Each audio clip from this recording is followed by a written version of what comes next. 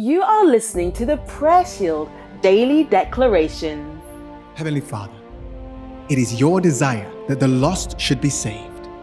I declare that by your grace and mercy, multitudes have their blinded minds set free, so the glorious light of the good news may be revealed to them. In the name of Jesus. Amen. Thank you so much for listening to today's Daily Declaration. We trust that you were indeed blessed.